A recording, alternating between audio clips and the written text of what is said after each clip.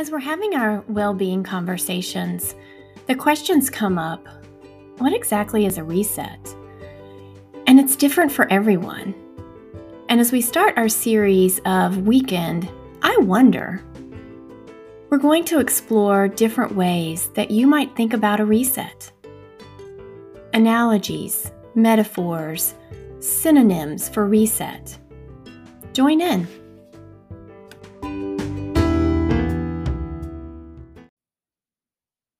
Hi, I'm Dr. Marian McCrary, one of the co-creators of the Reset MD podcast. Welcome to December 2021, and I hope that you're having a great weekend. For the next 2 weekends, we're going to talk a little bit about expectations. And I wonder if there might be a different way we can think about this that helps us reset. Often we have disappointment when we expect something to go a certain way and it doesn't. And we have control over those expectations and those thoughts. And I want to share with you an article that I wrote for Kevin MD in July of 2021 called A Word of Advice from One Chief Resident to Another. And it talks a lot about this concept of expectations. So here's an excerpt. Recently, a former intern of mine, who went on to be a chief resident and subsequently a program director, tweeted that he received advice from another chief. Quote, "If you are unhappy in residency, you just need to adjust your expectations," unquote. He pondered that this suggestion was a mixed bag. Can you see both sides? Residents, who's responsible for your happiness? Is it the institution, the program director, the chief resident, or you? Now, if the bigger entity is creating a toxic environment that endangers your emotional and physical health, then simply changing your expectations and accepting what you are given is not the right thing to do. But if you expect that it's up to them to make you happy every day and you do not have responsibility for this, I would call this out too. Number one, if you go into residency planning to be perfect and do A++ work all the time, you need to adjust your expectations. Many physicians are perfectionists and overachievers. Think about all those accolades that mentors wrote in your letters of recommendation. Detail-oriented, goes above and beyond, and seeks out more opportunities. We physicians get things done, and we do them well. Residency is a chance to shine, but is also a space to overdo and create burnout. Sure, you can do all these things, but if you do them all of the time at the top level, it starts to dull your skills and your energy. And I would challenge you sometimes to do B+ work and be okay with it, to continue to be that ideal resident in the circumstances that matter most in your interactions with patients. Perhaps you do not need to write the perfect note, but instead leave one that relays what is needed at the minimum. Those slides for morning report do not have to be the best you've ever done. By doing this, you create a more enjoyable experience during your residency.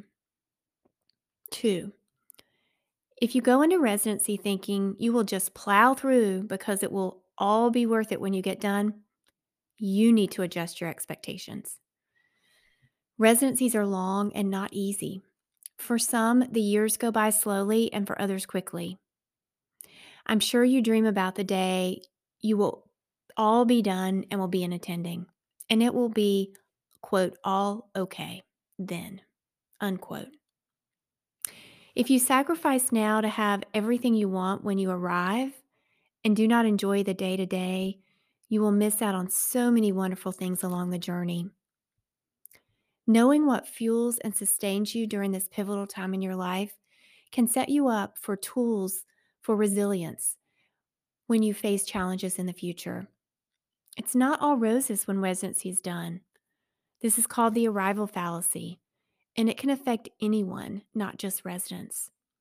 So make sure you are still doing things to take care of yourself during your residency.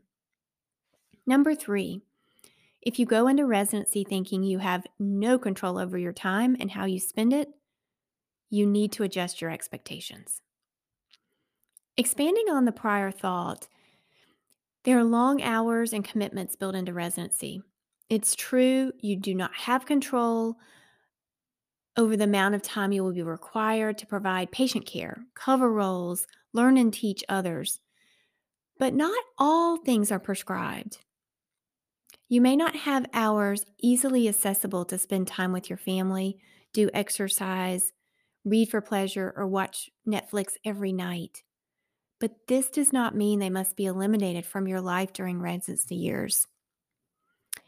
In Effortless by Greg McKeown, he describes a strategy of having upper and lower bounds for important things that fill your time. He suggests setting both a minimum and a maximum number of minutes you will participate in those essential activities over a certain period. For example, let's say you're concerned that you will not be able to keep up running during residency, and it's a stress reliever for you. You're used to doing it for 4 hours a week before residency. Ask yourself what the least amount is you need to benefit from it and make that your lower bound. Set an upper bound limit to have time for other things you want to do during that time. The upper bound's also helpful so something does not become a buffer or a distraction. By setting protective boundaries and expectations, you can enjoy more things during the time. Number 4, if you go into residency thinking you must follow the plan to a T to be successful, then you need to adjust your expectations. Lastly, many residencies have a cookie cutter formula without much room for curiosity and exploration outside the box. Perhaps there's something you want to explore during this time. Know that your curriculum could be different to support needs for your family, your outside interests. Hey, like maybe training for the Olympic Games or your volunteerism. How can you brainstorm strategies with your program to support your unique interests and create that happiness you deserve during residency? I leave you with words of advice from this now more experienced former chief resident. You control your own happiness through your thoughts and your actions. You can enjoy happiness during residency by setting expectations that fuel you during this time in your life and career. That's the end of the article. Thank you for listening in. And I want to have you think about this even if you're not a resident.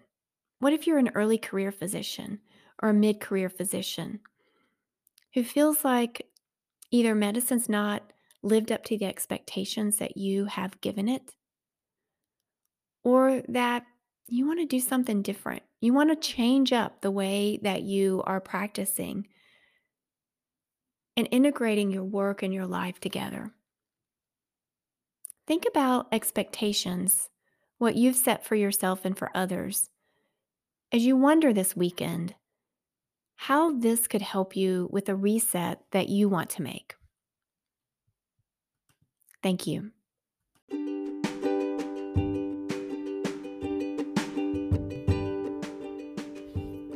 If you'd like to reach us, please send us an email at resetmdpodcast@gmail.com. Thanks for listening.